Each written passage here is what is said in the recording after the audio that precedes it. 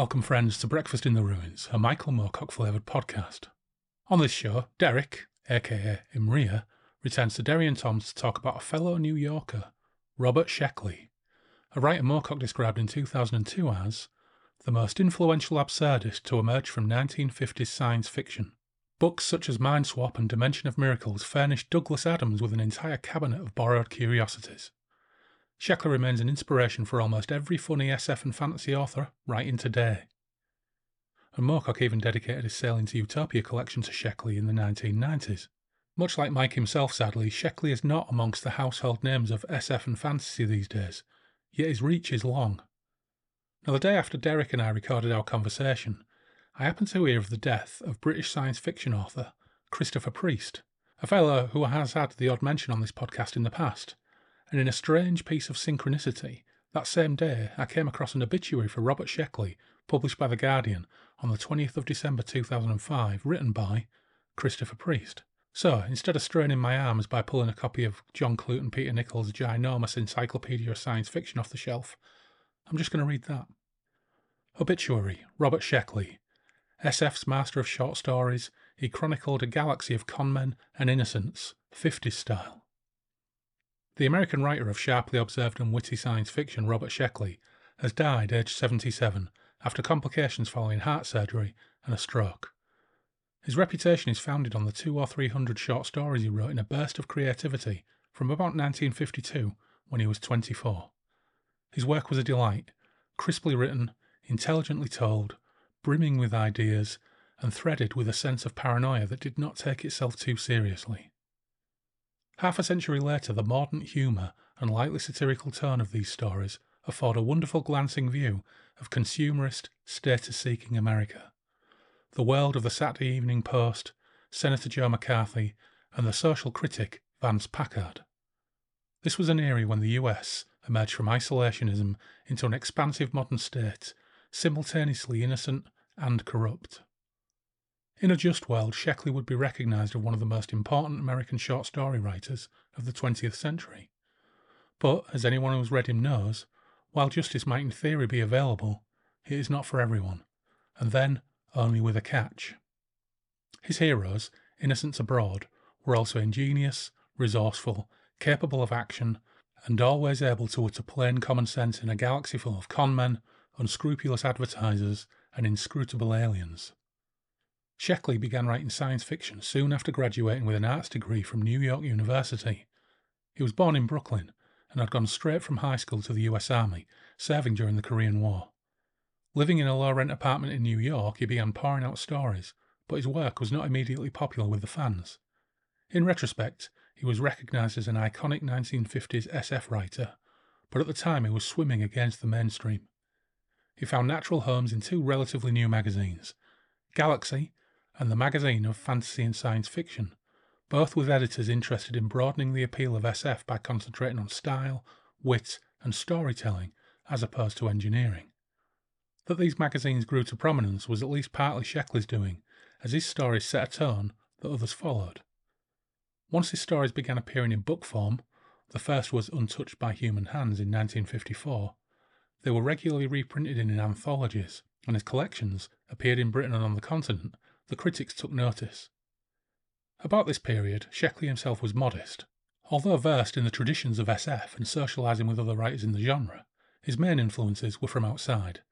He acknowledged Aldous Huxley, Mark Twain, and Victor Hugo, and once said that the form his stories took was shaped more by poetry than by other short stories.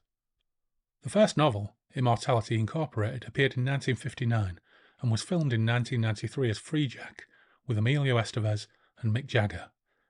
A string of similar works followed, full of ingenuity, but the essential passivity of the protagonists, who move in a bemused way through upside-down societies, did not work as well in novels as in short stories.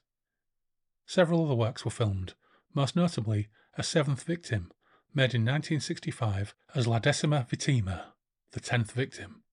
That was the one where Ursula Andress fired bullets from her bikini top. One of Sheckley's best but least known novels, The Man in the Water from 1961, a Hemingway-esque saga of two men battling it out on a becalmed yacht, was also filmed. The result, Escape from Hell Island, is long forgotten. A restless man, Sheckley took to travelling from the mid-1960s, living in Mexico, Ibiza, London and Paris before returning to the US in 1980, when, for a couple of years, he was fiction editor of Omni magazine. He was married 5 times, with a daughter each by his second and third wives. A shambling, stammering man, always genial, endlessly kind, he made friends in every country he visited. He became a close friend of mine in London in the late 1970s, by which time he was bedevilled with writer's block and the distractions of the itinerant life. One evening, we caught part of Douglas Adams' Hitchhiker's Guide on the radio. This was before it was famous. Sheck listened in silence, without a smile. I asked him what he thought of it, and he replied, "He writes good jokes." He didn't add what seemed obvious to me, that most had originally been his. Robert Sheckley, author, born July 17, 1928, died December 9, 2005. So why cover a Robert Sheckley book on Breakfast in the Ruins? Well, I love Robert Sheckley, for one.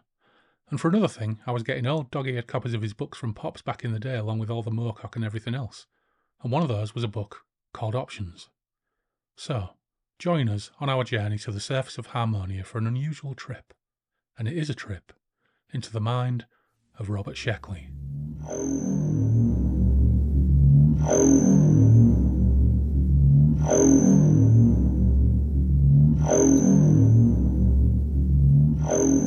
We're back in Derry and Tom's, and we've had a lot of third-time visitors this year, and I think this is your third time back on Breakfast in the Ruins, Derek. So it's Derek, a.k.a. the massively prolific recording artist, Imria. Welcome back. It's good to be back, and yes, the third time. It's great to have you back. Now, I just mentioned that you're terrifically prolific, and every time I buy your discography on Bandcamp, I look away, and I look back a couple of weeks later, and you've released 3 more albums. I know, so, I'm sorry.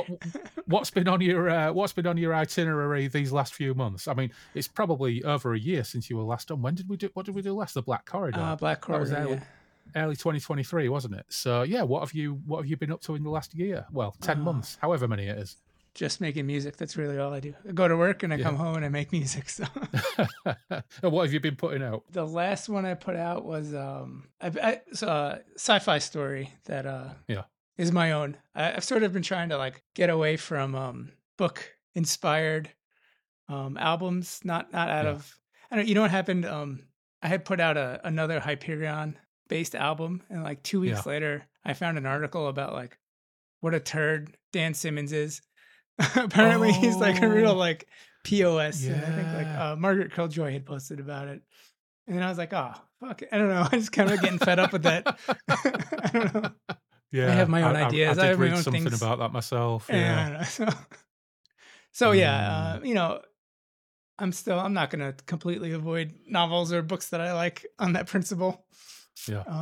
Because I still enjoy the stuff, even if the person who wrote it happens to be a piece of shit, unfortunately. So I don't know. Yeah, it's back to that old argument of separate the artist from the art when he can, isn't it? Yeah. But it does get quite tiring. Yes.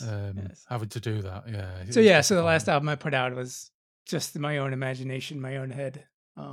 Just another little proggy sci-fi soundtrack thing. A bit more in the style of that Errant album that I had done also since then, which is particularly prog electronica feeling as opposed to the more dungeon synth style or esque sort of slow moving albums I usually do. I don't know. It's a different style that I've been playing around with. So yeah. Well, you know what? I'll send everybody a link to that. And if you want us to we can always stick one of the tracks on at the end of this podcast to give everybody a listen. But we can talk about that later. Yeah. No. We did the Black Corridor last time around. And this time, of course, we're going to talk about a book which is quite dear to me by Robert Sheckley called Options. And we talked about this briefly maybe 3 or 4 months ago. And then it took us a while to actually plan it in, as it always does, because there's not enough fucking hours in the day to actually do the things that are fun in life when it comes to figuring out how to do things in between working. But Sheckley, of course, fellow New Yorker, how aware were you of Robert Sheckley? Not at all. Not aware of Sheckley? So this is your first ever Sheckley? Yeah, it was one hell of a first ever book by an author. Yeah, in a way, I'm kind of sorry about that. because this is probably maximum Sheckley. my first. I Sorry, go on. didn't hate it. Yeah. I had read a bunch of the reviews of after I don't read them before I read it, but people tearing it apart on account of just the way that it is. But I enjoyed it. I think it's I came across this because back in the day when I was a teenager, I got two other Sheckley novels off Pops. One was Dimension of Miracles, and one was The State of Civilization. I read these when I was a teenager, and I absolutely loved them. I was reading Philip K. Dick as well and various other bits and pieces, and I think Sheckley's style of science fiction is probably largely overshadowed by Philip K. Dick, but also I think generally considered to be lesser because of the irreverent sense of humor that kind of runs through it all. But Dimension of Miracles is absolutely fantastic. I was just looking up Sheckley actually when I was thinking about doing this, and I didn't realize, and I don't know why this passed me by, but his first book, Immortality Incorporated, which I think was serialized in 1958, was the basis for that terrible Emilio Estevez film, Free Jack. Oh no! And I don't know if you've ever seen Free Jack. Yeah. Yeah. I saw that at cinema when it came out, and I don't remember a thing about it other than coming out thinking, God, that was absolute balls. But it turns out it's based on a Robert Sheckley novel, which somehow completely passed me by. So these books came from Pops, but at the time, my Uncle Phil, who also had a lot of books that came from Pops, I got them either from Pops directly or Phil would give me them later on after he'd read them. And he said to me one day, he said, give this a read. I want to know what you make of it. And he handed me this copy of Options, this 1976, I think, Pan science fiction copy of Options. And, describe the cover for us, Derek, because I sent you the exact same edition. Well, it's some sort of well, I think I know this is probably the Whopworm, maybe. I don't know, because I think it had more heads than that. This is some sort of three-headed monster on top of a sort of a orb-like robot with spider legs. So. Yeah, I think in some ways you could argue that perhaps it is reflective of the content, but once you read this book, I think the sheer amount of you could come up with an infinite amount of images, and any one of them you could probably say would be sort of appropriate for this book. Well, this came from my Uncle Phil, and he said, I want you to read this because I just can't get my head around what it's supposed to be. And I read it, and now at the time, I was probably doing far too many mushrooms. So I loved this book. So it made perfect sense, yeah. Well, this is the first time I've read it in probably 33 or 34 years. And I did enjoy this book, but for some of the same reasons. If I think now about the idea of taking mushroom tea, I just have a panic attack. It's not something I could ever possibly contemplate and haven't been able to contemplate for over 30 years. But there are some reasons why I liked this book at the time that I still stick with. But also, I've discovered a few more reasons to like it as well. So what does the back of the book say it is? So it says, Tom Mishkin is forced to trek across Harmonia to obtain spare parts for his grounded spaceship. To protect him from the bizarre and sometimes dangerous collection of creatures on this alien planet, there is a special purpose environmental response robot. Unfortunately, beneath a cylindrical... Fuck's sake, I can't even speak already. And this is going to come down to my choice of absurdist beer, which I'll get to shortly. Unfortunately, beneath a cynical exterior, his robot buddy is definitely bewildered and sometimes less than competent. Together, they chart a zigzag course from the improbable to the phantasmagoric and beyond. I don't know. What do you think? How accurate is that? I think it's very accurate. Also, I think it really does hold a narrative. A lot of the judgment I read about it was like, oh, it just falls apart. But yes, I think that zigzagging path makes complete sense. Like when it works. He manages to do it quite well. I think it's not as messy as people seem to see. Yeah, I think people give this book a hard time because it's so unconventional. Certainly unconventional. I don't think that's necessarily that fair. But at the end of the day, if someone wants to pick up a sci-fi book or a fantasy book with a cover like this and they want something that makes narrative sense and goes from A to B to C to D and has plot points and character arcs and all those great things, then I can understand why they might be disappointed by this book. It's not that. Yeah. And even though the back of the book is relatively accurate in terms of setup, I don't think it really gives any indication of just how much it swings for the fences on the phantasmagoric front. Right. It really does go for it. What we have on the face of it is a kind of travelogue stroke road movie type deal with pilot Mishkin, who's in space, and he needs a part for his spaceship, which is failing. So this Terran Federation or whatever it is, they have this system where they have worlds that are pre-supplied for just such an occasion with parts and equipment and one of these spare robots for assistance. However, we very, very quickly come across complications. Now, one of the interesting things about when you read the coverage of all these books is there are lots and lots of descriptions of it as absurdist. And I thought, what do they mean by absurdist? Do they just mean is that just another way of saying it's a bit bonkers? And I think that's probably exactly what they're saying. Is this book is in some ways batshit crazy in the way that it tackles what it tackles. But as you pointed out, it does start to make some level of sense, and you start to understand what the author is actually trying to accomplish and actually succeeding, I think. I think a But lot of it, just the lack of transition or establishment of change of scene really throws you off as to how it relates back to what's going on. So like these little interjections that are just a paragraph or two that seem completely unrelated and like do relate back in some way, but there's nothing explaining to you. It's just that's what makes it seem like this absurdist, which I'm not saying it's not, but that just leans more into like, what the hell am I reading? What's going on? Like, what is this nonsense? But it makes its case, I think. There is a huge part of the book where you could probably cut this book up into pieces and jumble them all up and reassemble it. And it might not necessarily, other than the last probably 30 pages of the book, which we'll get to, you could probably chop this book into pieces, keep the first couple of pages, keep the last 30 pages, jumble everything in the middle up, with the exception of a few bits which you would put at the right points. And it wouldn't make a massive amount of difference to how this book, how your brain consumes it.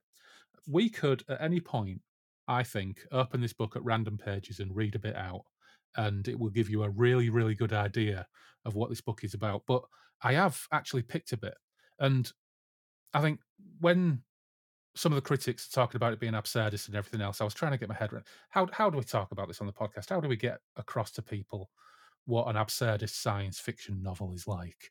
And I just thought, in order to pull back from the brink where we start talking about Dadaism and science fiction and maybe sound a bit up our own asses, I thought, no, don't go there. So instead, I'm going to talk about, very briefly, the absurdist beer that I've chosen for this evening's discussion.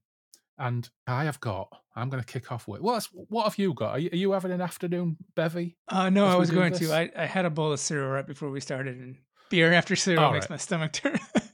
Okay, well, in that case, I'll do it for both of us. All right, thanks. I have got a Vault City Iron Brew Float. Now, you're a New Yorker. I have no idea if you have any concept of what Iron Brew is. Nope. Right. Iron Brew is Scotland's favourite soft drink. It's spelled IRNBRU, Iron Brew.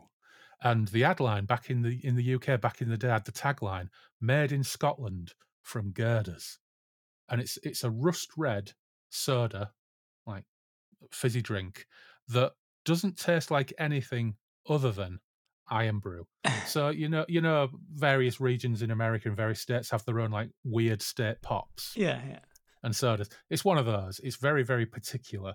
In the UK, I think when I was growing up, there were probably two soft drinks that really didn't taste like anything else. There was Iron Brew and there was Tizer.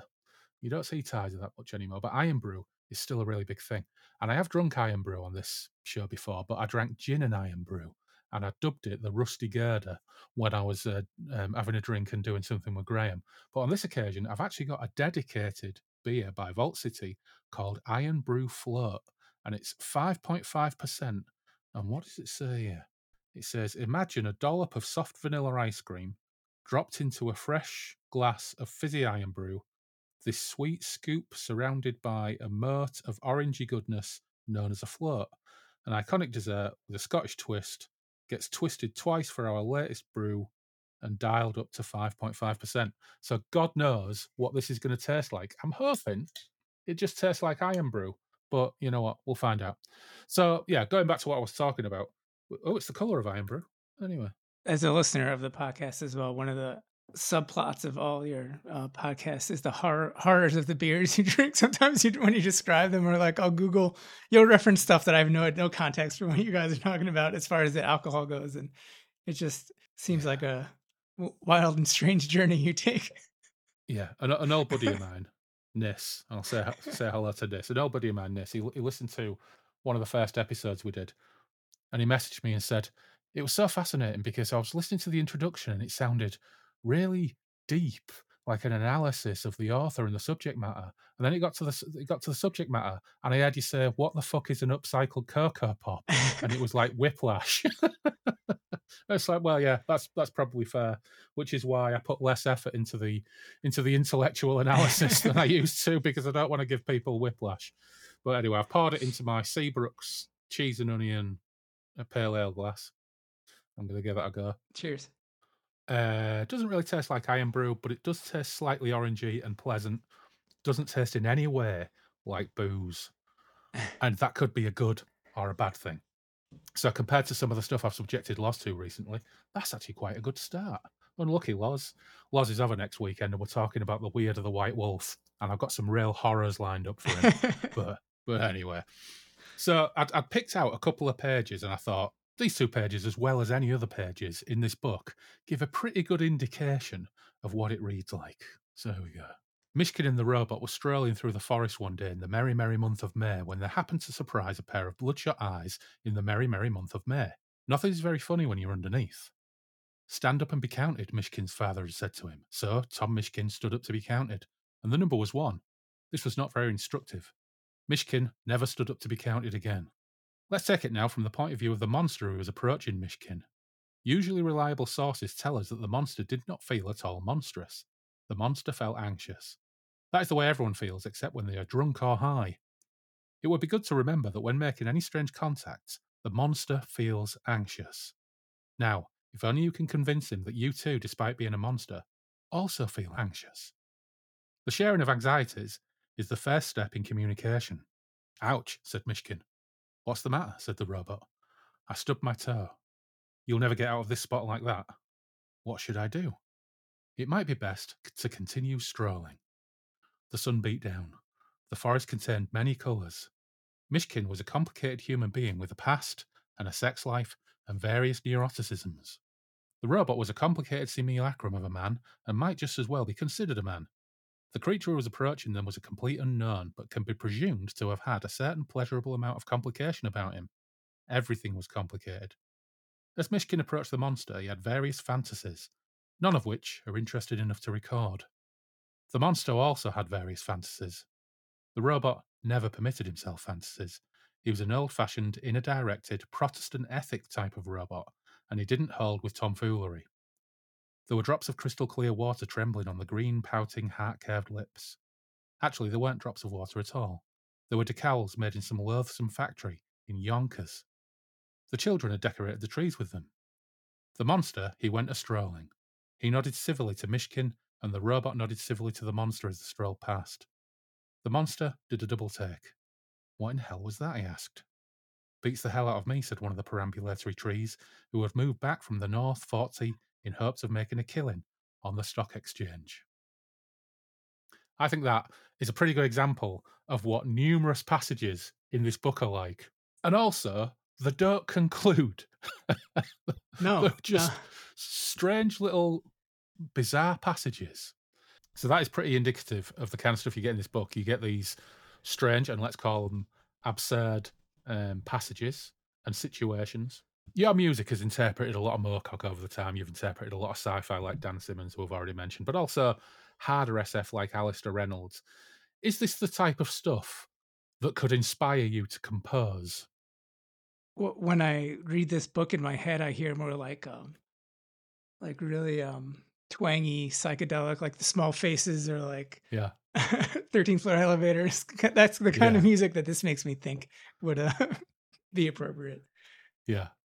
It is quite out there. And again, when I was looking into his old output, Immortality Incorporated was also the subject of an adaptation on the BBC in the late 60s, which was one of those old BBC programs called Out of the Unknown, which was recorded over. So the episode doesn't exist anymore because in those days, the BBC would record things on tape and then just wipe them and record over them, which is why there are so many episodes of 1960s Doctor Who lost. And the turn up in strange African TV stations where copies were sent in the 1960s or 70s. Well, this is one of those episodes. But on the Peter Jackson BBC, the Peter Jackson The Beatles film, I think was it on Netflix or whatever it was on? In the first episode, the Beatles are talking about watching that episode of Out of the Unknown. So I can imagine in the late 60s, people were watching things based on Robert Sheckley, who were in the throes of writing psychedelic albums and everything else, and thinking, yeah, this is right up our street. That feels right. The absurdist streak does continue, and it additionally gives way to Sheckley introducing a lot of quite meta and almost intertextual elements. Normally, on this podcast, we'd probably go through the plot blow by blow, but we've described the plot. That was the plot. What we have now is interesting things. I picked out that bit on page 36 and 37. Were there any bits that leapt out to you that thought, I really dig this couple of pages? Well, it's funny. I had 36 earmarked as well. Yeah. I really, there were so many of these little stories that had like a line. Soon after that, we meet the Duke for the first time. Yes. And when he meets the Duke, I'll just read it because here's starting with a quote from the Duke. "It's uncommonly kind of you to warn me," the Duke said, "but actually I'm in no danger at all. The danger number is your movie, whereas I am an entirely different and much less satisfactory sequence." That I think about that in my daily life all the time. And that like scene perfectly admitted, like you are, you know how people judge others being like, oh, you're the star of your own movie. Your like ego is so big. You think you're the center, but like you are going through your own storyline at all times, but so is everyone else. And like his like him coming across this man who's frantic and panicked because he's lost on this planet and looking for a spaceship. He's like, no, I'm fine. I'm just taking a stroll. Like, that's not my story right now. Like that attitude of towards life is funny to me. And perhaps. Yeah. The great thing about the Duke and Duchess of Melba chapter is that the character of the Duke actually starts to deconstruct his own depiction on the page. Yeah. When he comes back in a little later, it's great. Yeah. But I love that introduction of just not blowing him off, of being like, hey man, that's your story. I don't know. Like, yeah. The way in which he throws things in and then has quite, in some ways, quite an astute and clever deconstruction of something. So he's got a character deconstructing himself. The author himself starts to deconstruct his own book and his own plot further in, and we'll talk about that when we get to it. But there's also a fairly light and amusing Star Trek stroke Lensman stroke classic space adventure section where the captain of this Terran Systems ship is it's Captain John McRoy's Super Dreadnought class XK-12X spaceship on picket duty out beyond the Southern Ridge Belt stars, and it's the first to pick up the signal that all Terra was soon to know and to dread. But this was the beginning, and the first hint of anything wrong, when Radio Man and class Rip Halliday came to the captain's cabin with a worried look on his homely freckled face. They've discovered this signal that the crew believes to be the first ever contact with alien life. But you get this really quite amusing passage where it says, the captain boomed, "Take a pew, Rip. Drink? Li Pan Hao, our friendly Cantonese cook, has brewed up some high-energy cocoa that really does the trick.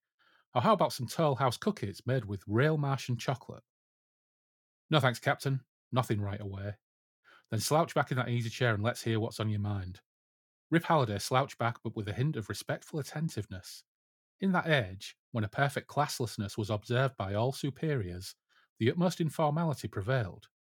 The system worked because inferiors never presumed above their station, and always maintained a perfect measure of respect. "Well, sir, I was—" "Please, Rip, no sirs, in this cabin, just call me John."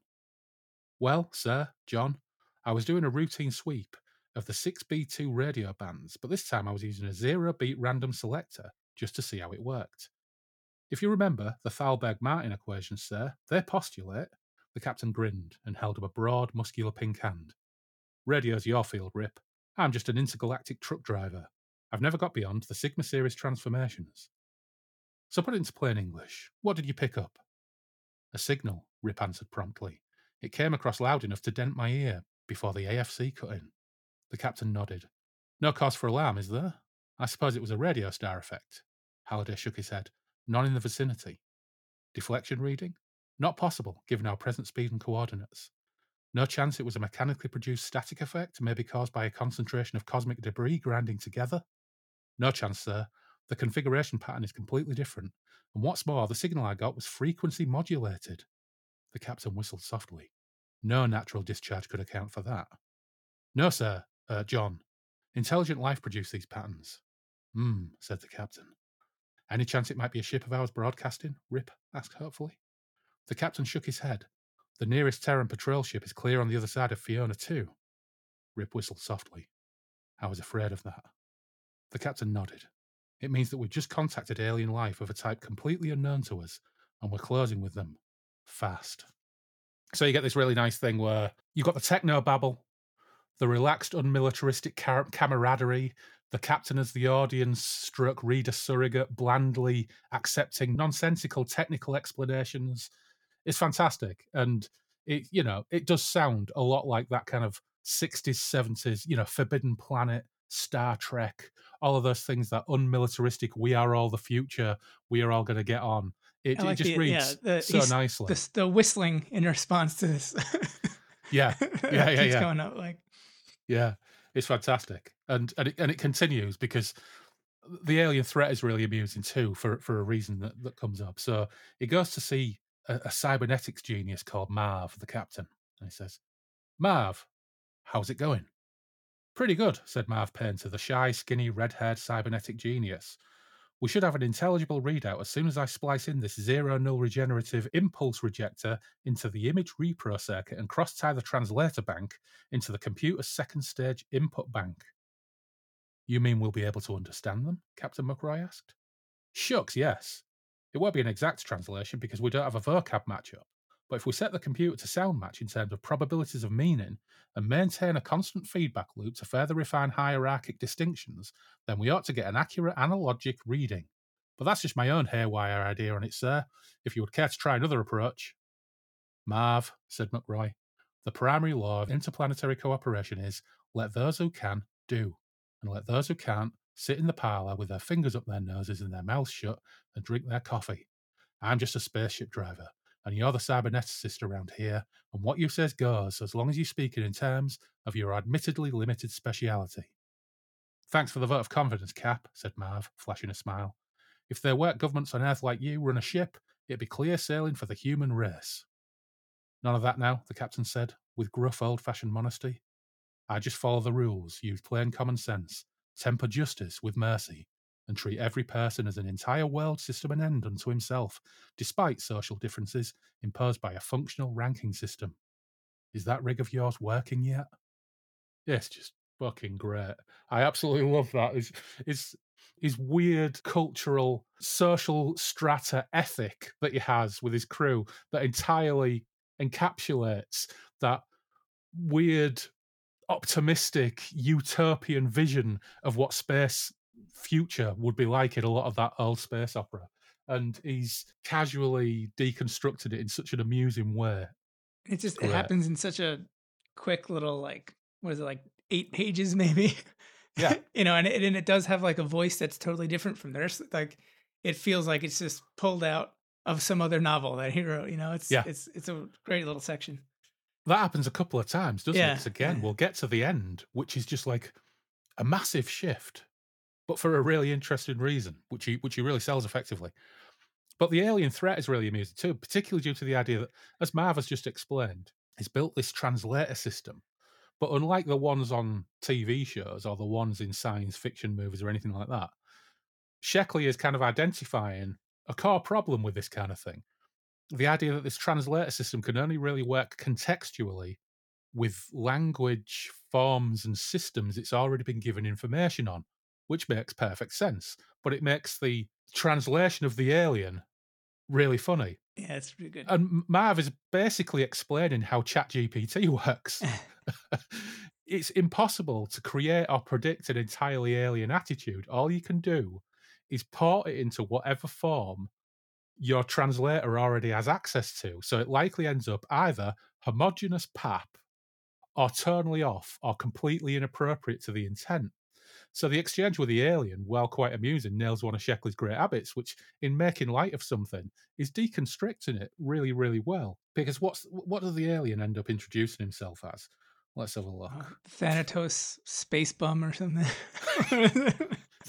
Thanatos space bum. Yeah. Yeah, where are we? Oh, here we go. Marv Pater turned on the set. The video repeater came to life, revealing the interior of an alien spaceship. Within, a creature sat at the controls.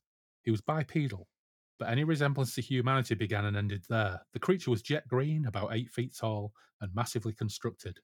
He appeared to have a chitinous exoskeleton. Antennae grew from his forehead, and his eyes extended on stalks. He had a large, loose mouth behind which could be seen double rows of pointed white teeth, as on a shark. The alien spoke. Much greetings, inferior worm-like, barely sentient alien life forms. I am Thanatos Superbum, Captain General of the Malachite Brood, Lord of the Vulture Redoubt, Duke Extraordinary to the O'Neills. Duke Extraordinary to the O'Neills, and various other titles, both hereditary and conferred. Down upon your knees, base-born scum, and make nice to your mental, moral, and physical superior. Give your name, rank, and serial number, and explain in 20 words or less why I should not grind your puny bones into pulp. Over. He talks funny, said Engineer McDermott. Funny and mean, said the captain, frowning purposefully. And also weird. A lot of that, said Marv, is because the computer has to analogize the alien speech into the nearest Terran idioms, selecting from expressions it has at its disposal in its memory banks. So, of course, it comes out sounding kind of weird. One of the other exchanges is... Blood, sweat, and sneers, exclaimed Superbum. I smell the blood of an American. To hell with making nice. Not peace, but a sword. Let one claw scratch the other. L'audace, toujours l'audace. If at first they don't succumb, trum again. Even allowing for anachronism during analogies, the captain said, this fellow sounds mean, hysterical, and full of trouble. The captain turned on the microphone and asked Superbum if things couldn't be settled peacefully. Peace is for commie fags, sneered the alien. But I will make an offer. You may choose to be annihilated at once by the inconceivable force of our deadly ray guns, after which our space fleet will destroy your space fleet, after which we will conquer Earth and implant special radio circuits in the brains of all humans, thus rendering them our slaves and subject to various fates worse than death. Or you can just choose the other alternative. Which is? Just about the same thing, only we will be nicer about it if you don't resist. Oh, it's just fucking great. So this idea that this alien can only speak in idioms that already exist within the crew's patois. When I first read, incredible. It was a little jarring when I read that, but I was like, oh, all right. Had that occurred offhanded without the prior explanation of the translation of the alien basically being based upon common language forms and idioms that the crew actually understand, I can just about get away with it and laugh at it. But it is amusing. And it's also, with the exception of those last 25 maybe pages, it's probably the longest passage and the most consistent passage in the book when it comes to actually moving something on. But because it's in options, it has no conclusion. It just ends and hangs and seems to have no overall relevance to the overall plot. It's just, once again, Sheckley playing around with the form and playing around with the science fiction form as well, which it is pretty entertaining, even though it does have some choice language. And there are probably a couple of other points in this book where there's some choice language as well. But I never got the point where I felt like whether he had any proclivities that were slipping through. It's all, to me, self-analytical, you know? Yeah, I don't know. It's always hard to judge when a book goes so meta. Yeah, I mean, I think the part of that is the journey of the book in a way. Especially like before this happens, when they get to the imaginary castle that they go back to a few times. There's a couple like mentions of like experiencing reality, accepting reality, and deciding what the shared reality is. And I think it plays around a lot with that as it goes in and out of these tales. And I think that the way, I mean, we'll get to it, but when they start involving the author in the telling of the story, it all starts to make sense more. Like when it, as far as that goes, I think a lot of what the book ended up being about too was, to me, writing a book.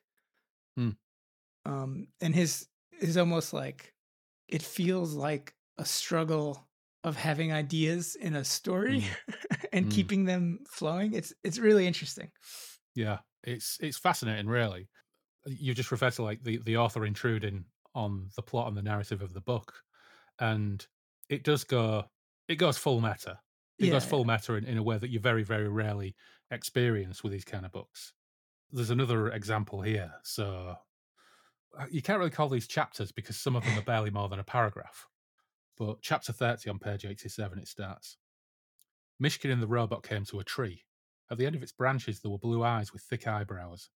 All of the eyes swiveled to stare at Mishkin. I thought you would come by this way, the tree said, speaking from a speaker in its trunk. I hope that you will not deny that you are Thomas Mishkin. That's who I am, Mishkin said. Who are you? I am a bill collector disguised as a tree, said the bill collector disguised as a tree. For Christ's sakes, Mishkin said, did you follow me all the way to Harmonia? Indeed I did. It's rather a curious story. Mr. Oppenheimer, head of the Nuplu Ultra Collection Agency, for which I work, got an inspiration while stoned on acid at his local Tai Chi Chuan class. It suddenly occurred to Oppenheimer that the essence of life lies in completions, and a man can only judge his life in reference to the thoroughness with which he has played his life role.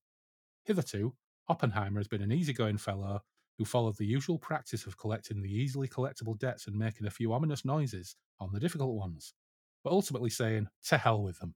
Then Oppenheimer achieved his Satori.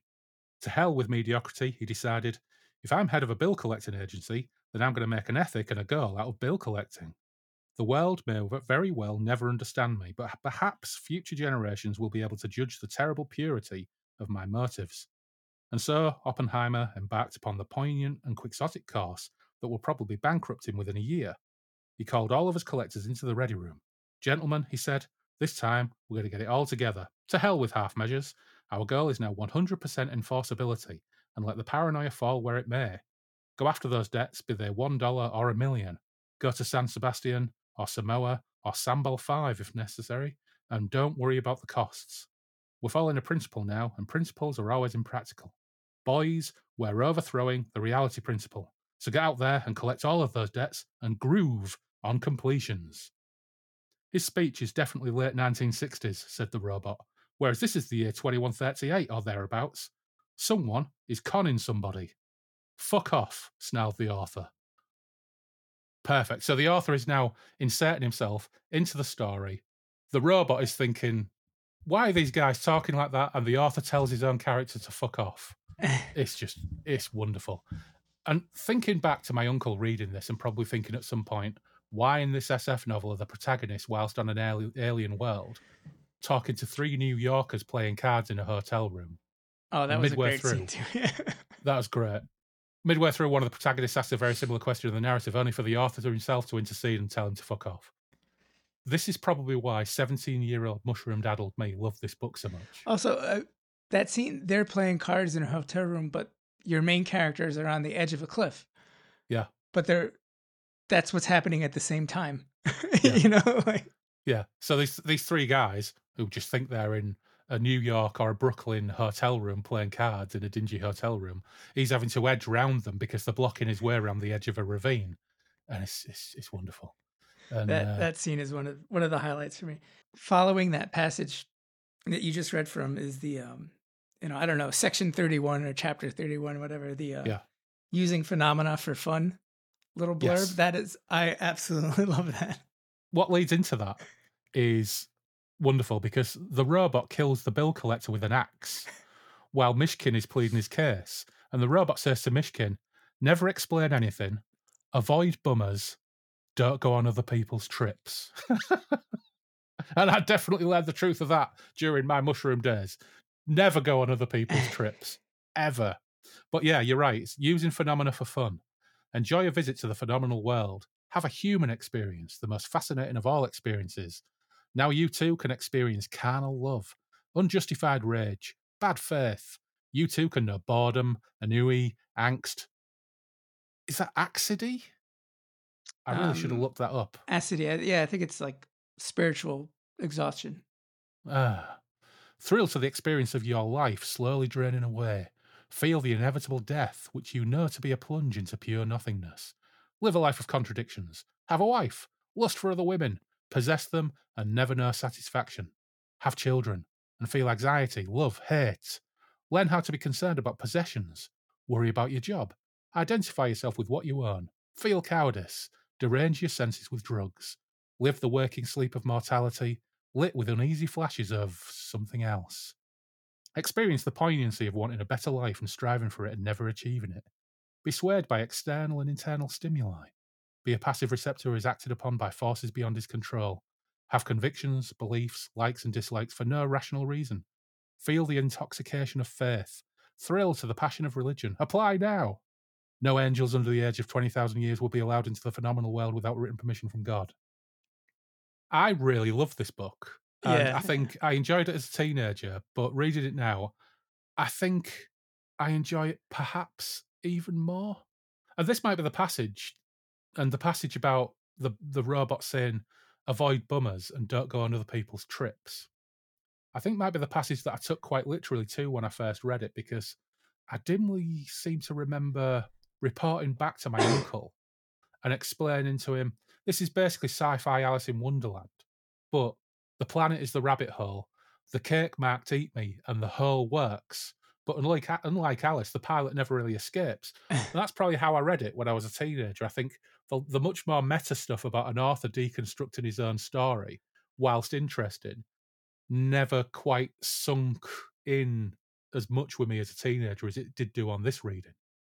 And reading it now, I think Sheckley was probably, as well as writing a fun tale with an unconventional narrative and playing with the form, I think he's also deconstructing his own approach to SF and just dialing it up to 11. But the great thing about it is either explanation could work. You could even say this entire book is from the robot's perspective, and there's something in the atmosphere that makes the robot trip, and the robot is just tripping balls the entire way through and providing a narrative, and it could work on a number of trippy levels. So this is probably mid to late career Sheckley as well. And I had a quick look at his history, and I've mentioned being amazed to see Immortality Incorporated was basically the best free jack. But I think since this came out, there was probably 2 or 3 more that he did in the 80s that maintained the humorous, irreverent style, but edged more into mock space opera with metaphysical elements, some of which is kind of trying out here. But weirdly, by the 1990s, he's a writer for hire, writing for established IPs like Alien, Star Trek, and Babylon 5. He wrote 1 novel for each. I've never read the Babylon 5 novel because I never really got into Babylon 5, so it wasn't something that I would do. I've never read the Deep Space Nine novel because whilst I like Deep Space Nine for probably 3 out of 7 seasons, I think it had a real sweet spot in the middle. Me and my mate Rich we lived together in a flat, and we were on the dole, and our gyro, our what would you call it in the States? Our welfare check alternated weeks. So I got mine on one Wednesday and he got his the following Wednesday, and they were fortnightly. So every Wednesday we had shopping day, and we'd go to a Hull supermarket called Quick Save and buy 2-litre bottle, would buy cheap bread, cheap cake, cheap beans, cheap everything. And they sold things like value cola flavour drink that was 12p for 2 litres. Would get our shopping in. But we also, it coincided, that period of my life, with Deep Space Nine being released on VHS once a fortnight. So once a fortnight, one of us could buy the latest Deep Space Nine VHS tape, which came in really terribly unhandy years later when DVD came out, and we both had these enormous shelves of VHS tapes with 2 episodes each. But we ended up getting rid of them all. So I really liked Deep Space Nine for a period, but I never did read novels. Anyway, I've been banging on there. But yes, he wrote a Deep Space Nine novel. I did read his Alien novel, Cold Harvest, simply because I knew it existed because I saw it in a second-hand shop, and I was like, what the fuck? Robert Sheckley wrote an alien novel? So I grabbed that and read it, but it was a novelization of one of the Dark Horse alien comic strips from, I think, the early 90s. But he wrote a Deep Space Nine novel called The Laertian Gamble. And this is, see if this sounds like it could be Sheckley-esque, right? So this isn't a novelization of episodes. This is an original Deep Space Nine tale by Robert Sheckley. And it says, when a mysterious alien woman from the planet Laertes convinces Dr. Bashir to gamble for her at Quark's gaming tables, things seem innocent enough. Yet the more Dr. Bashir wins, the more things go wrong in the Federation. Ore ships vanish. Planets lose their atmosphere. Suns go nova. The cause and effect is hard to understand, but is proven by the bizarre Laertian science called complexity theory. When Bashir tries to stop gambling, a Laertian war fleet appears to force him to continue. While on the planet Laertes itself, Major Kira and Science Officer Dax must battle their way through chaos and danger to find a way to stop the Laertians and save Deep Space Nine and the Federation from utter destruction. That is such a Sheckley-esque plot description. Don't stop gambling or the universe will implode. It's absolutely incredible. But Miles and I have been talking recently about covering Moorcock's The Coming of the Terraphiles, Moorcock's Doctor Who novel, because lots and lots of our favourite authors ended up writing for IPs. And in the last episode, we were talking about Michael Butterworth writing Space 1999 novelizations. And when we did our Christmas special, one of our quiz questions was a 1-star review that ended up being for or several 1-star reviews that ended up being for The Coming of the Terraphiles. And so I thought, I wonder if it's got terrible reviews from hardcore Star Trek fans. So I had a look, and it didn't take long to rustle one up. And we'll be talking more on the perils of writing for IPs and The Coming of the Terraphiles in a few episodes. But let's have a look at one of these reviews. And the title is, The Ending is Crap. And it reads, I haven't read any book with more errors in how it was produced. Made up words that aren't nouns. Sentences and paragraphs repeated due to non-existent editing. A chapter that starts, then suddenly ends in the middle of a sentence, just to start over again as if this was completely normal. See how bad that is? These are not trivia mistakes that require a PhD to uncover. They're glaring mistakes that show that this book wasn't given the first glance by an editor before it being published. Then there's the poor writing, referring to DS9 as a ship. Aliens living in the Gamma Quadrant espousing human idioms from Earth. Characters acting completely out of character. The author clearly doesn't understand the Star Trek universe, and the editor, yes, of course there's an editor, my snarky observation was just that, doesn't either. The ending is unbearable. The author wraps it all up in the space of a few paragraphs with the lamest resolution I've read ever. I was hoping that there would be something more than the artist shows up and the problem is resolved just like that. I wanted to enjoy this book and just ended up suffering through it. If you skip this book, you'll be missing nothing of note of interest. Amazon, I want my money back. Amazing. Harsh, but not unlike the 1-star reviews in The Coming of the Terraphiles, to be honest. But anyway, as you can see, I ordered a copy. And at some point, I hope to get round to reading it because I want to know what Robert Sheckley does with a crazy Star Trek plotline where Julian Bashir gambling almost destroys the universe. Yeah, I'm looking forward to reading that, but we'll get to it at some point. Back to options. Wait, I want to clarify something. The episodes would come out 2 on episode on VHS. Yep. Like as the show was running on. So instead of like broadcast, you would have to buy it to see it, or was it also broadcast over there? I think it might have been getting broadcast on Sky, but there was a delay, and we were too skint to have Sky TV, so we couldn't afford satellite TV or cable. I'm struggling to remember whether Sky even properly existed at that point. It probably did, or it might have been British Satellite Broadcasting. I can't remember, but there was always a big delay.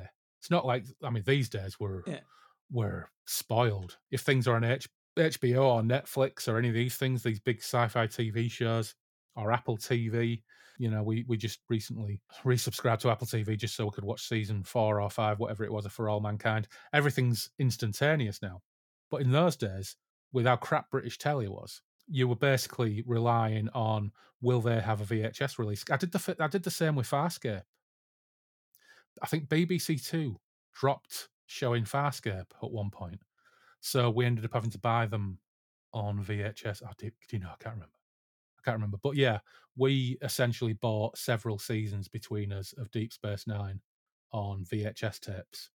And then when VHS basically died, we were left with shelves and shelves of VHS tapes. But I did a number of those things. I don't know if you've ever come across a British TV series called Sapphire and Steel.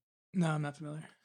Sapphire and Steel was a late 70s, maybe 10 of the 80s, only ever ran for one season. And it was about a couple of agents who investigate strange hauntings and eddies in time. And it was 30-minute episodes, and there were 6 stories, which either were 4 or 6 episodes each. And the agents were part of a strange sort of mystical agency. They weren't actually human.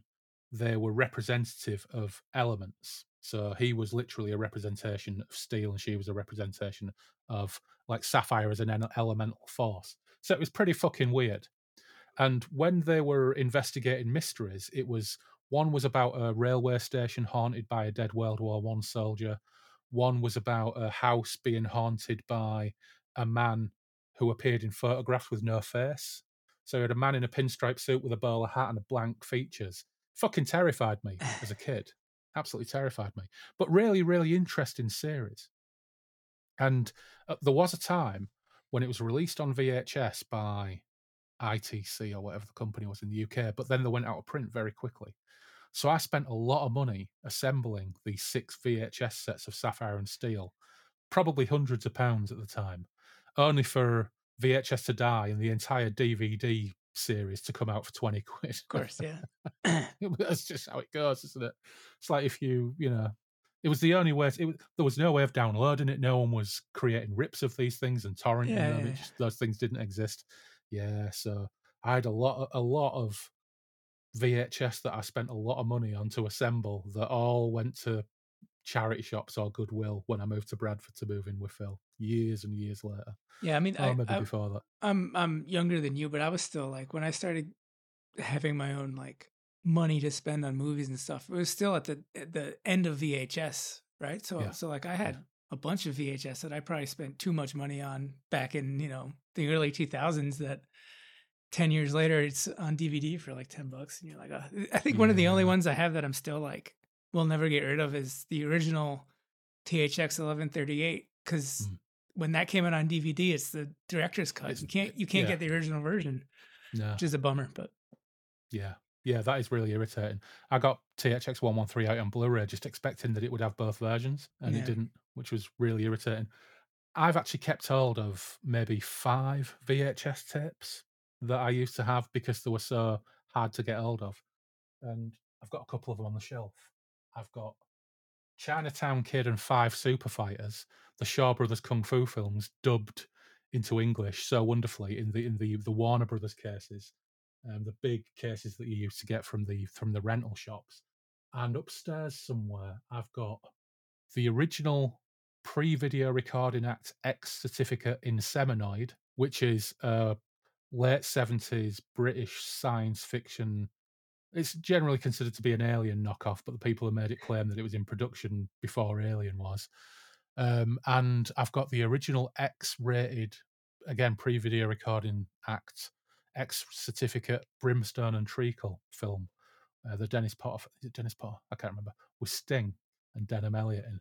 But I don't play them because I still have a VHS player up there somewhere in a box. But the last time I put a cassette in it was my original X rental copy of Slugs, the Juan Piquet Simon, Sean Hudson adaptation, and it chewed it up. You never got it back, right? No, chewed it up till it was completely destroyed. Yeah, I was gutted. So I've never. So I just keep them as interesting artifacts now. They will never ever be played. I think I still have.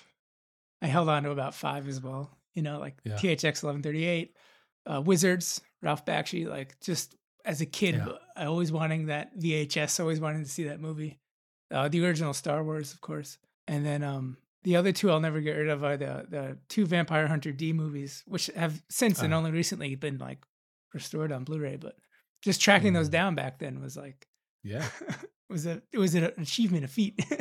Now it doesn't matter that I have them, but No, those pesky youngsters will never understand the trials that we once used to have to go through to obtain certain forms of media. Yeah. Anyway, slight digression there. Back to options.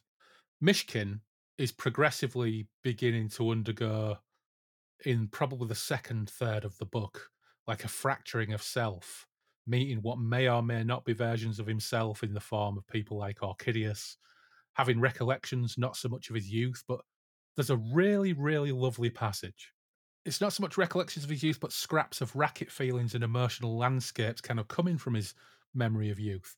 And there's so much in this book in terms of content that it's easy to overlook just how heartfelt some of it sort of feels. And there's this passage that says, it starts off weird, but it says, Mishkin clung to the outer edges of the face, which began to melt, the nose flattening and segueing into the cheek, the eyes bleeding into the hair, the mouth softening and blaring, the handholds pulling out of the silly putty, and Mishkin slid away through obligatory swallow song and long, still Ohio nights, with the crickets raucous in the boxberry hedges, and the telephone lines black against the sky like a diagram of your whole life. It was like that, but it wasn't exactly like that. It was more like those hushed summer nights in the old frame house in Rushmore, Mississippi, when an intolerable sweetness clung to the moist denim stretched over a young girl's sleeping buttocks, and you realised, young though you were, that things were going to happen to you, and you would live by them and lose by them, but always, somewhere, the river would wind, dark and sinuous, sweet mother of the past, companion of the present, mourner of the irretrievable future. And, okay, there's a reference to a girl's buttocks in there, but when I found it so mournful and affecting, and it's probably just my age and where I find myself in life at the moment. And this is one of those interesting things about when you read books over your life at different stages in life. What you've experienced recently has such a profound effect on how you read something and how you react to something. And I'm pretty close to the age Sheckley was when he wrote this as well. I think he wrote this at 49 or 50, and I turned 51 last year. But I find I myself increasingly think about these little scraps of memory. I don't mean like Ohio and Mississippi, but the way the language works in those couple of paragraphs. I find myself thinking about those little scraps, and that passage is really, really evocative. And I think even more so since the events of last year, it's weird. I liked this book as a teenager for a number of reasons, and I've already alluded to the fact that for different reasons, for the same reasons, I still like it now. But I think I found new ones too, and I think I might actually love this book on a certain level. I think it's a book that I could probably pick up and reread on a few more occasions, and I'm kind of sorry I left it so long to reevaluate it. And at the end of the day, there's no reason why books should have a traditional narrative structure and that any art should conform to people's expectations. And I think that's really a really truly Sheckley-esque position. It really starts right after that. I think for the next 15 or 20 so pages, it continues this disjunct snippets of moments, but they're all relating back to past wants and desires and the way he's failed himself. It's just, it is beautiful and sad in a very weird way. Like if you just read it at face value, again, it just continues that what the hell's going on sort of thing. But it's almost beautiful the way this character is stuck in his brain and feeling the regret of things done, things not done. I really like that one of the lines coming up when it's just the man. He says I'm losing my mind. Non-existent problems have the maximum reality. And then that whole passage about problem resolution, you have a problem, here's the answer. But if you're creating the problems that don't yet exist, then you have an infinite number of realities that you're creating that then have no answers. Like the perils of worry, of projecting your fears when you have situations you can deal with in front of you. It's interesting how it does fixate on this idea for a long time compared to the other ideas in the book where it sort of passes and goes on.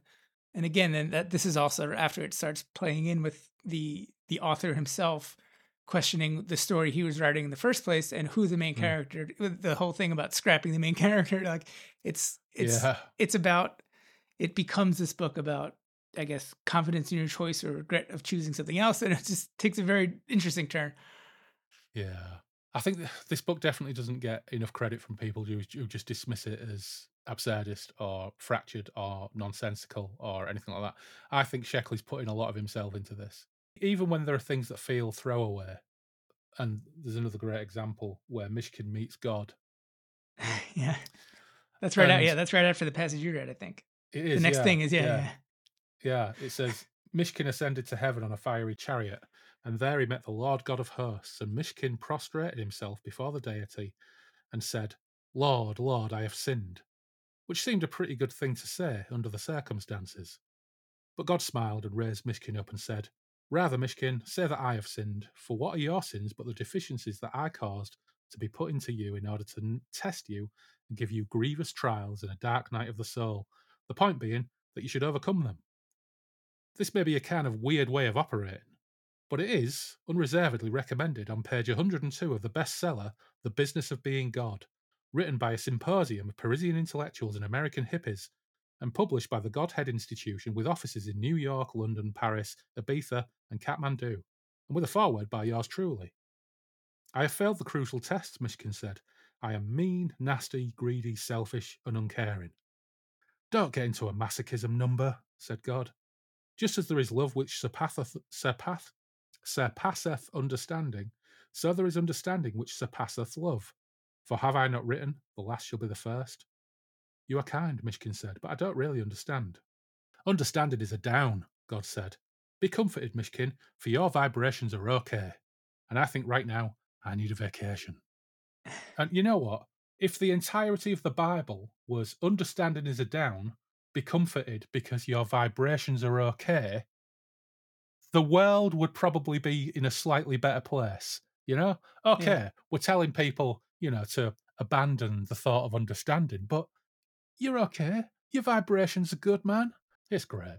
The book starts to really kind of advance that author testing his own narrative and deconstructing himself now, because as a sort of acknowledgement that the engine part, the MacGuffin technically of this book, hasn't featured for a while, Sheckley, because he's kind of intruded on the narrative now and is referred to as the author or the man with 1,000 disguises. Yeah.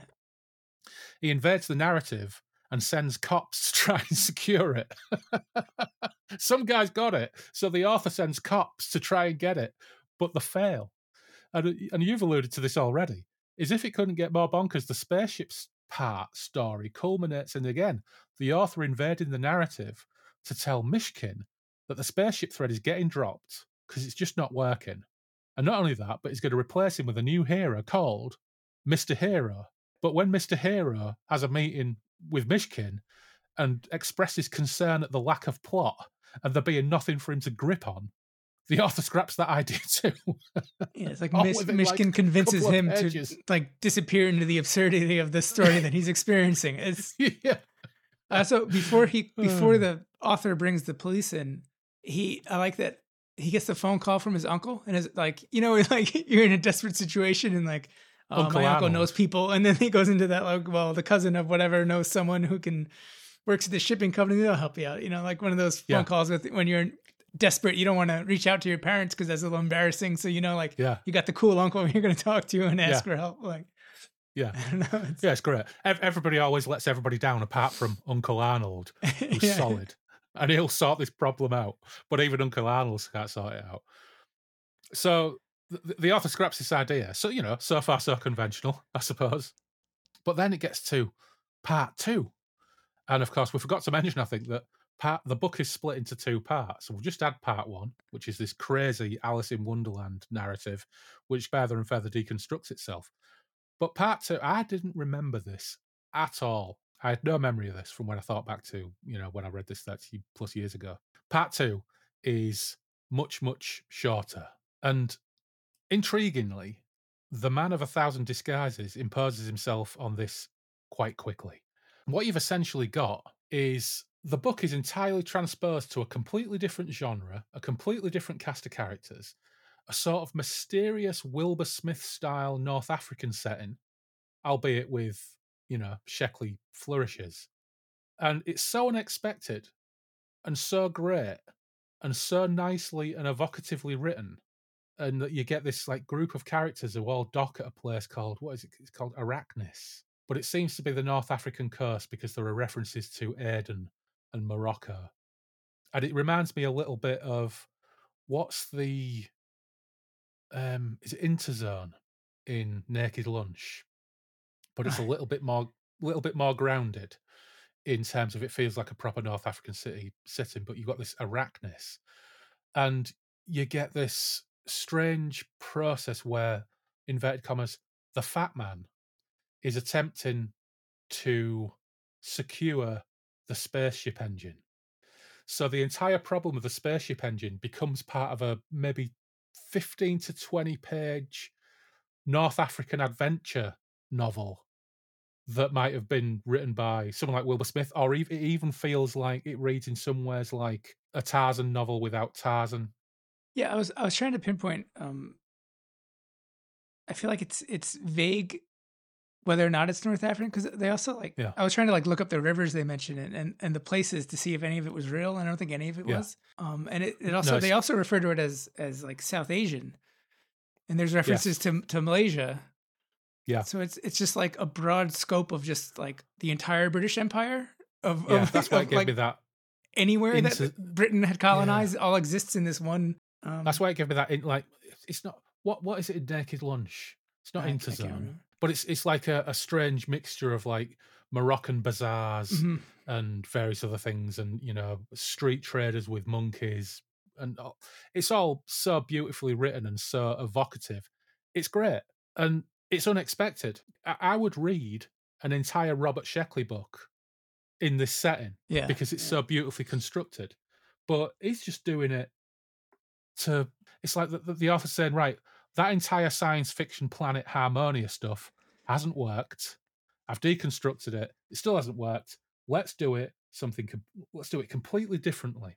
Even though it reads like a Wilbur Smith novel, you've still got the weirdness. Like they're sat in bamboo armchairs, and a white-coated houseboy brought round a tray of icy gin pahits. The fat man lifted his glass in silent tribute and said, "You seem to be doing nicely for yourself, Jameson." "I can't kick," the hard-faced American replied. "I'm the only trader in these parts, I do a fair business in emeralds. Then there's the rare birds and butterflies. Little gold gets panned in the alluvian streams inland. An occasional trinket comes my way from the Komar tombs. And of course, I picked up various other things from time to time." "One is surprised at your convenient lack of competitors," said the Arab, in flawless Lancashire English, which, when you're from the north of England, an Arab in a Wilbur Smith style novel speaking in flawless Lancashire English is a bit out there, because I suppose for an American who was, you remember the series Frasier? You had the English character in Frasier. She had the broad Manchester accent. That's a Lancashire accent. So he speaks in a flawless Lancashire accent, which is funny. And then you've got the other characters at the point. There's an English one. It says, "Something itching you, son," Jameson said with deadly mildness. "If there is, I'll let you know," said the boy, his blue eyes blazing. "And the name isn't Son, it's Billy Banterville. That's who I am and who I expect to be. And anyone who says otherwise is a dirty liar, and I'll be pleased to take him apart. Take him apart! Take him apart! Oh my God, my skin is crawling off. What's happening to my skin? Who lit the fuses of my nerves? Why is my brain boiling? My head hurts. I need. The fat man looked towards the Arab and nodded imperceptibly. The Arab took a hypodermic syringe from a flat black leather case, filled it with a colourless liquid from the plastic ampule, and deftly injected the solution into the boy's arm. Billy Banterville smiled and laid back in his chair like a jointless puppet, his pupils so enlarged that no whites could be seen, an expression of indescribable happiness upon his thin, tight face. A moment later, he vanished. "Good riddance," said Jameson, who had watched all of this without comment. "Why did you bother to keep a character like that?" "He had his uses," said the fat man. And that actually reads like something from the Naked Lunch as well. Midway through all of this stuff, there is a tiny little passage where it says, "The man of 1,000 disguises stared uneasily, almost awake, almost recognised himself, out for a swim in the collective pool of the unconscious. Name, Proteus. Occupation, shape-changer. Sex, any. Brocade, Nexus. Perseverance brings sublime success. Despite the pain, proceed by contiguities. Premature closure is false healing. Do not anticipate. All movement is a search. All expectation is of failure. All searches find completion in their origins. The entire pattern is implicit in the first stitch. The initial brushstroke is the ultimate ornament, but this is forbidden knowledge since this entire dance must be danced. Initial movement is always initiation. Mishkin's presence must be inferred by his absence. Mishkin's engine part is found. All that remains is to find it. Do not cut along the line. So a nice little reminder to us that this entire switch of genre and setting and characters is still in service of finding Mishkin's fucking engine part. But of course, it doesn't really work out because the fat man, whilst he's this close to negotiating and obtaining the engine so he can send it to Harmonia, gets told that he's severely ill, but they'll look after him and house him. So he decides just to essentially spend his last couple of months dying in happiness. And learning to accept death. It's so strange. Yeah. The author informs Mishkin of this by letter. It's absolutely fantastic. The author informs Mishkin, you're not getting the engine part, informs him by letter. Dear Tom, I've tried everything in my power and quite a few things beyond my power to send you that engine part and get you out of this unfortunate mess, which I take full responsibility for getting you into. I even went so far as to construct an entire new sequence with impeccable supporting logic and character relationships, all for the sole purpose of delivering the engine part to you. But my main new character caught the plague, lost all interest in life, and summarily refused to complete the job I had created for him. I tried to get his two helpers to do it, but they'd fallen in love and gone off to the Seychelles Islands to make jewellery and live on organic foods. So I spent a hell of a lot of time and wordage to no purpose whatsoever, and I really am sorry, but that was my last bright idea, and now my doctor tells me I must take a rest. Tom, forgive me, my nerves are shot. I'm broke, and there's simply nothing more I can do for you. I can't tell you how sorry I am that it has all worked out this way, especially since you've been so helpful and patient right from the beginning. I'm enclosing under separate cover a box of Hershey bars with almonds, a tortilla press, and a manuscript of my newest book entitled How to Survive on an Alien Planet. According to impartial readers, this is a well-researched and hippily written examination of problems very similar to yours and contains many practical hints and suggestions. Stay well, old buddy, keep the old flag flying, and all that sort of thing. If anything turns up, I'll act immediately, but you really shouldn't count on it. All the best, the author. What a way to end a book. I mean, okay, there is a coda. A couple of codas, actually. There's part of me that wishes it ended there. Yeah, me too.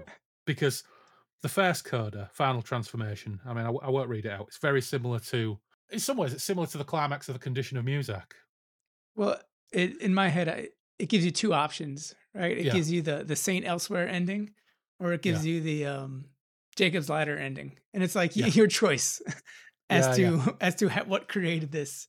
Which I think it's funny that it gives you both options, and I think this was written in 1975, so I don't know how common that like trope was then for a story to end like that. Yeah, but I do think it's funny that both exist.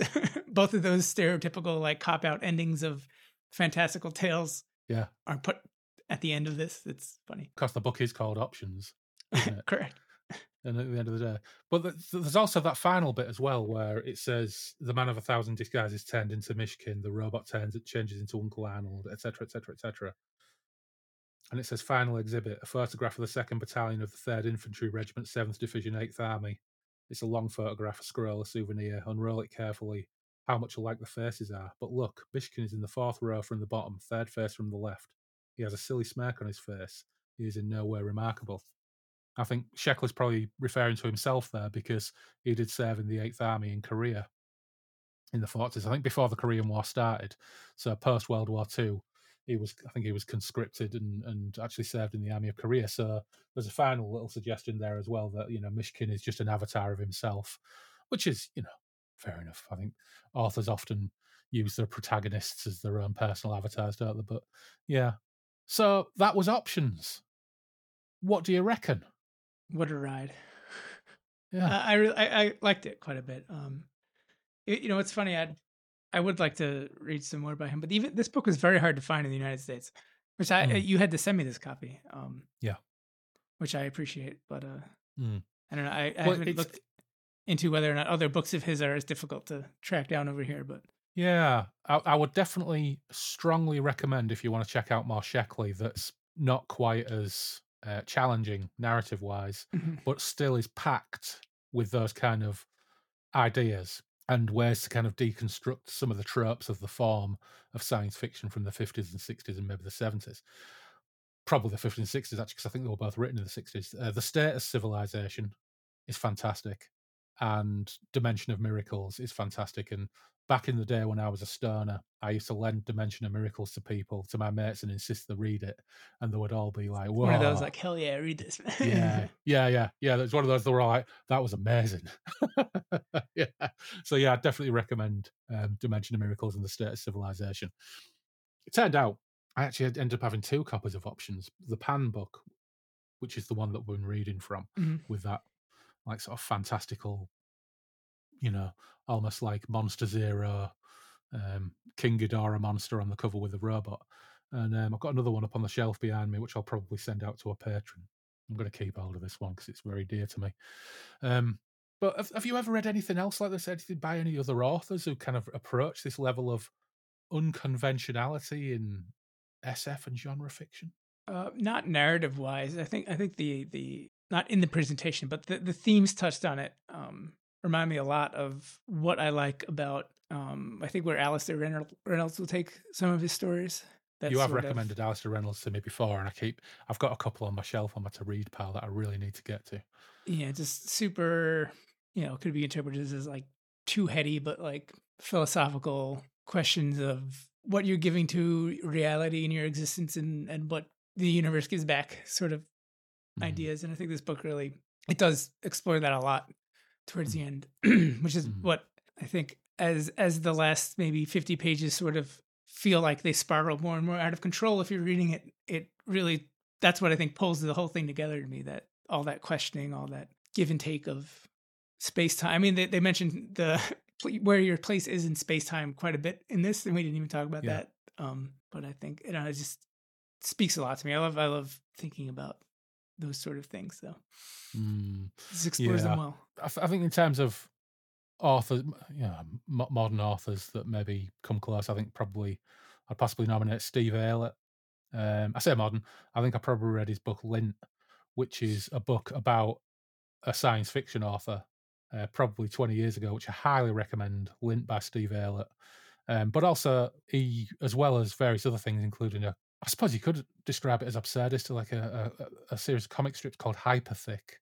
But also, he wrote a Moorcock-approved "Dances at the End of Time" novella as well, which you can get hold of, is well worth checking out too. But I'd probably struggle to think of any others. So, listeners, answers on a postcard. If this conversation rang any bells with you about other authors who have been producing this kind of, you know, deconstructionist, self-analyzing, meta science fiction narratives, yeah, I'd be very interested to find out a little bit more. Mm.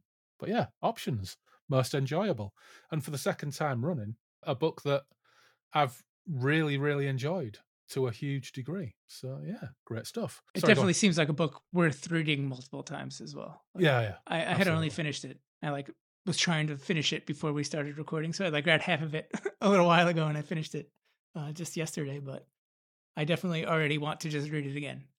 Yeah, It's not a yeah. very long book. It's just No, it's kind of it reads quickly as well as it's only a little over 100 pages, and there's so many like breaks. It's really like yeah, book wise, it's probably only like 90 pages of reading. Like yeah. There's a lot of white space, yeah, isn't yeah, there? Yeah, yeah, yeah. I finished it. I think I read the last third this afternoon, yeah, just to get it all done because, as I say, I hadn't read it for over 30 years. It was a really pleasant surprise, just yeah. like everything else was. Yeah. So, yeah, it was Options. So, what else are you up to? What have you got coming up?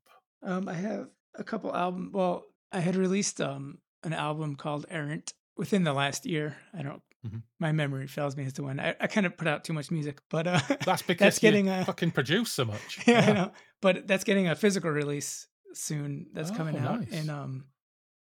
I think March. It's coming out on tape Mm. through the Voices of Anya label. Oh, cool. So they're putting out a Send me tape. links and I'll stick them in the show notes. Yeah, I don't think he announced it yet. But by the time this comes out, it will probably have been announced. If not, Mm. then there it is. And then I have Yeah. another album coming out in April. That's going to be a like doom metal focused album. Which I've sort of always played around with like the doom style. This is a full on like every song has guitar. I tried to like focus in on it, keep the same instrumentation. It's just like, choir, guitar, bass, drum. Try to make it feel like it was a band. So that should be fun. That's going to come out on Owl Ripper is going to put that out. It's a cool label. There's a lot of noise, a lot of experimental stuff, some grindcore. But it's cool that a couple labels have been interested in putting out some of my music after all this. Yeah, fantastic. Time. So that's nice. And then I have merch. I have Errant merch that's up now. A long sleeve that I think is cool. You can pick it up. Yeah. All right, great. Well, we'll stick links to all that in the show notes. Yep. And direct people to your wares, as ever. Well, you know what? I look forward to listening to all that. And thanks, as ever, for coming by Derry and Tom's once more to talk about another book that I chose. At some point, we're going to have to do something of your choosing. Yeah, so I want to go back and cap on.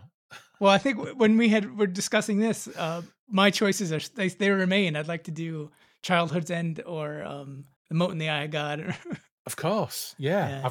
Mote in God's Eye. Mote in God's Eye. I always sit that. You can see my Larry Nivens over my left shoulder behind the cassettes. So yeah, I've got. You know what? It's been a while since I read The Mote in God's Eye and The Mote Around Murchison's Eye as well. I mean, one thing about The Mote in God's Eye, it's a much chunkier book than we're used to doing on this podcast. So maybe that's a challenge I need to step up to. Yeah. All right, cool. Well, yeah, we'll definitely get that in the calendar for later this year. All right, sounds good. All right. Cheers, mate. Great to see you again. Thanks.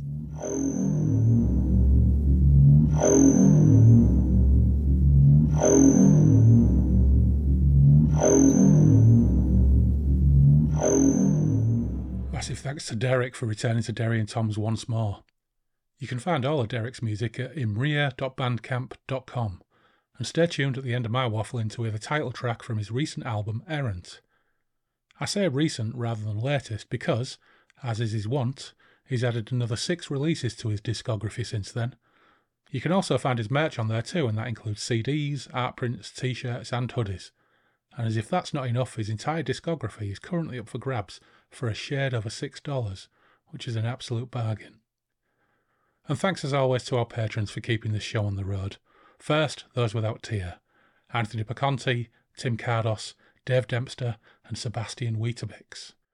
And our Chaos engineers Andrew Cicluna, Andrew Spong, Andrew Van Ness, Anthony Porter, Benjamin Fletcher, Brandon Mays, Dave Griffiths, Dave Voxman, Gabriel Laycock, Harvey Faulkner Aston, Jim Kirkland, Jim Knight, Jim Jupp, John W. Lays, Jules Lawrence, Mal Pertwee, Mary Catherine, Matt Saltz, Nelbert, Ofer Ziv, Paul McRandall, PJ Cooper, Scott Butler, and Simon Perrins.